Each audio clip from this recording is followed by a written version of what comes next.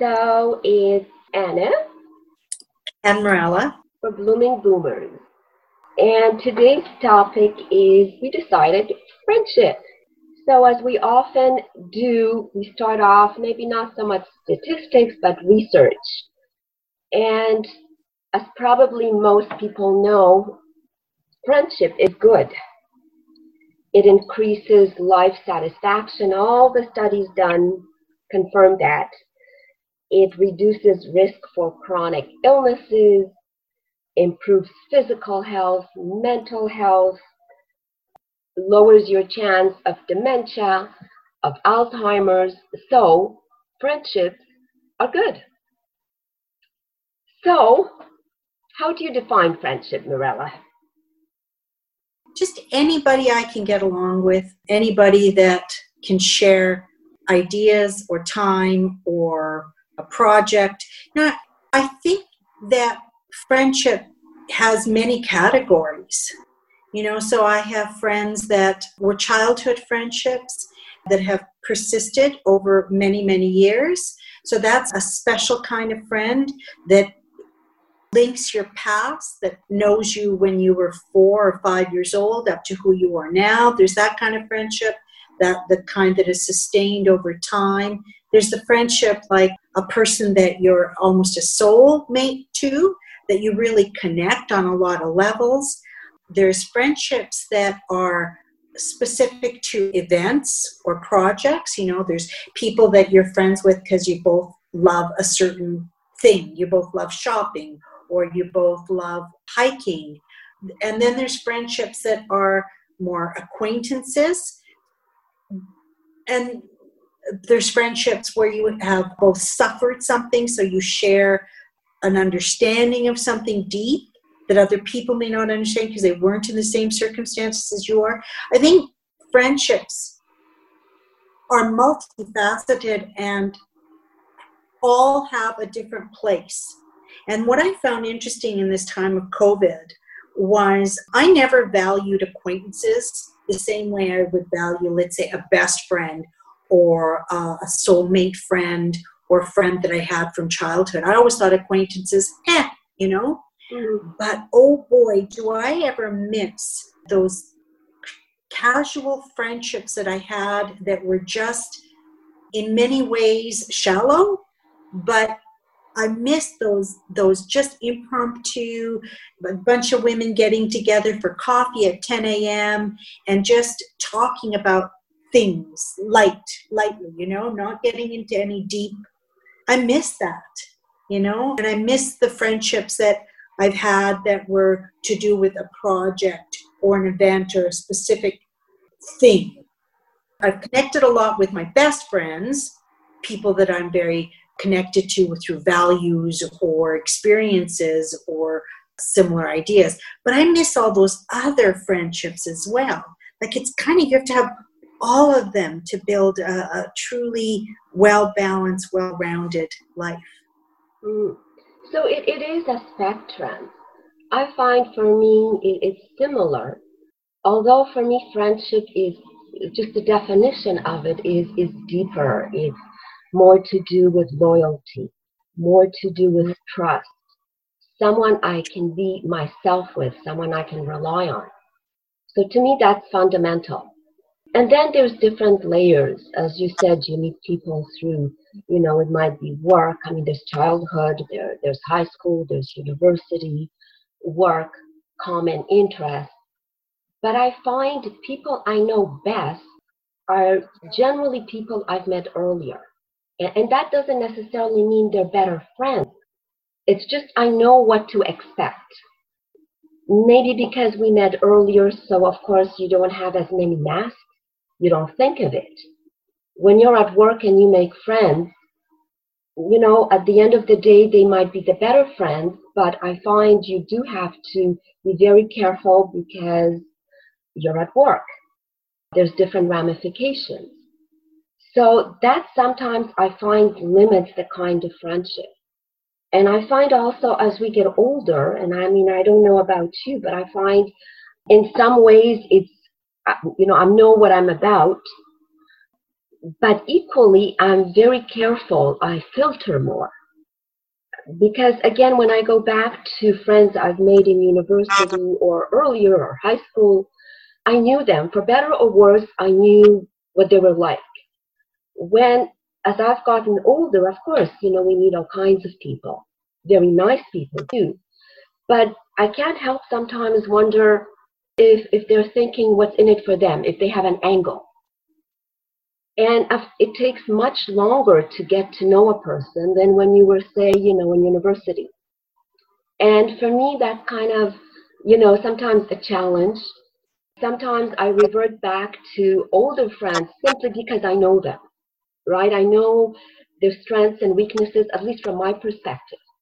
They can't hide. I can tell by the tone of their voice what they're thinking, stuff like that. Whereas with newer friends, it takes a lot more effort, I find. So yeah, it evolves over time, for sure. I'm just wondering, as you said, we evolve our friendships and we have different friends over time. Do you often think, when you meet your older friends, your childhood friends, what they think of you now? As opposed to, is it consistent? Do they think, oh, I knew Mirella, you would do this? Or they kind of look at you and say, oh, I didn't think, it would be like that for you, or you're like that. Yeah, some friends, because even if my relationship to them has changed, they were still friends. Some people have a stronger desire to want to label or put you in a category, and they're more comfortable with that. And they perceive me to be one way, and maybe time and distance has changed me, or experiences have changed me, and these people don't want to accept that. They don't want to see that also is a part of who I've become, and they're like, oh, but you never used to do that, or oh yeah, that you're just really shallow or silly. And no, I've grown, or grow with me, see the changes with me. I don't know, as time goes on and people want to label me or want to see me one way, the way they used to know me, I begin to understand that I don't want everyone to be my friend. Even if we did go back a long way, maybe if they can't grow with me, then I got to let them go. Yeah, interesting. Yeah, it's kind of like what you said, maybe from your definition, loyalty and trust, and the kind of person they are, like loyalty and trust, and also they have your best interest at heart. Like a friend, probably a really, really good friend, like someone you'd want to keep forever. And I have one of those, I have a couple of those, is a person who wants to see you become the best you can be. Yeah, they root for you. Right? Yeah. I would agree. Especially during the pandemic, part of that time is reconnecting. And what I found interesting is, in as much as I value my old friendships, and some only strengthened during this pandemic, but some, it's an interesting observation. A few, they had a very set way, maybe that's your word there, label, of how they expected me to be. And as far as I can tell, as far as I can remember, in some ways, of course, I hope I've grown and evolved. But in other ways, I'm the same. And yet that's not how they saw me. So for whatever reason, I'll give you an example. I might have done that, shared that with you. I remember saying something to a friend of mine. I forget even what the topic was, but I said, I read that somewhere, and whatever it was, I read that somewhere. And quickly and almost angrily, she says, I can read too. And that took me so off guard, because I thought this was just a general comment. I wasn't trying to show up. It was nothing, nothing. So it got me thinking, and I thought it's interesting how sometimes people, the way they want you to be is partly to how they see themselves. So you're part of Yeah. that. Maybe prop is not quite the word, but once you start not fitting in or something's different, things change, then it shakes them up. And I found that very interesting how much we are part of our friends' identities, and maybe it works both ways. If something shifts, it shifts for them as well, and it's not always comfortable, you know? Yeah. And I don't know, and Sometimes, I don't know. You know, sometimes I think, is it just because it changes and not everyone's comfortable with change? Is it because there's anger? Is it because it's envy? Or it's just a normal thing in some relationships? I don't know. you Any know, thoughts? yeah, I think it's interesting that I think maybe we should look at friendships the way we look at everything in life. There's a time and a season for everything, okay? And so there was a friend I made in junior high and high school, the early part of high school. And the reason that I did that is because both of us were not part of the cool group. We were lonely, we found each other. But our relationship became hinged on us being outsiders, on us being them against us, and sort of got stuck in that, like we're not them and we're lower or whatever. And then in high school, I started to switch up my life and I started to open up my life, and my friend didn't come along with me, okay? And so there was that wasn't in common. Then we reconnected at another part of my life, an adult part of my life, where I was really low. Things had happened. I was in my 40s, my late 40s thing, and her husband had died, so she'd become a recent widow. And here we were, we reconnected almost like the junior high girls. We were like in a low place, both of us. We were whining and crying and just feeling like the world was out against us. So we were connected on that level. But then, again, just like as what happened to me in high school, my life started to change and things started to improve and things opened up for me, and I came to Vancouver and I started to do things and I started to become more alive, and things at home started to go better. And my relationship with her again suffered because she had built this relationship on us being interdependent, this codependency on both of us, whining and crying and finding the rest of the world so horrible against us. And I didn't want to be there anymore. So then that's when little things come out, like when you're being happy about something and they want to throw water on it. Because otherwise, you're not going to be in the same place they are. Yeah, and that So friendship now was built on that. right? Yeah. Was she a friend? Yes, she was a friend. Is she a good person? Yes, she is a good person. But maybe our relationship was built on something that maybe wasn't healthy. And do I have an obligation to stay in it when really it ties me to like a place of, not a good place, not a nice, healthy, bright place, but a place of like, oh, woe is me, and everyone's horrible, and the world is bad. Do I really want to stay there? No. And do I want somebody that when I'm saying, this is happening for me and this is happening for me, they're like, oh, really? Well, that's not going to last very long. No, and it's back to that definition, somebody rooting for you, somebody, you know, whenever you meet them, they have to be on your side. That's not to say they can't point out certain things and, you know, help you grow. But I'm with you. It has to evolve. And if it doesn't evolve, then of course, you know, you start filtering. I find though, as I get older, I filter even more. And I also find it challenging. So, question, because someone mentioned that to me. They said anytime they meet someone, they always evaluate if that friendship has the potential of lifelong. Is that important to you? Is that a criteria when you look at a person?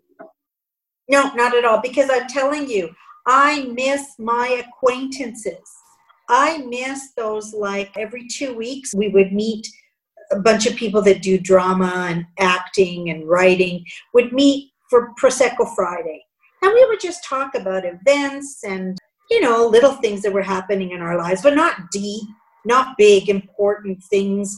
We weren't going into the nitty-gritty of anyone's personal lives. It was nice. It was fun. It was relaxation, because it's kind of like fluff. And I love those women. I do. I'm sure some of them could become deeper friends. I find that, some you want to continue. Hey, you want to go for coffee after Prosecco? I want to carry on talking to you because I think you would understand something, about me that the other ladies might not, right? But there is a place for that. There is a place for people that just come into your life a little bit, add a little sunshine, add a little bit of spice, add a little bit of something distracting. Maybe they're not forever, but if you see them in 3 years from now, you're like, hey, I remember we used to do coffee together. You always talked about rollerblading, right? I think there's a place for that too. Yeah, no, I would agree, and again, it's back to it helps us evolve and grow.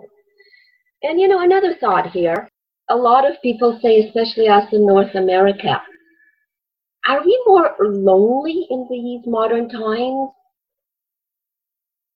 I don't know. think, I think in North America, maybe, my own view, and I don't know if you'll share that, I find in North America, we're more oriented towards individualism and independence. And of course, there's the just normal things, if you have kids, it doesn't mean they'll get a job right next door. It might be another province, another state. So just the type of life and the type of culture, I think in North America makes us a little bit more lonely than, say, perhaps other cultures, whether that's Asian, European, or South American, or what have you. What do you think?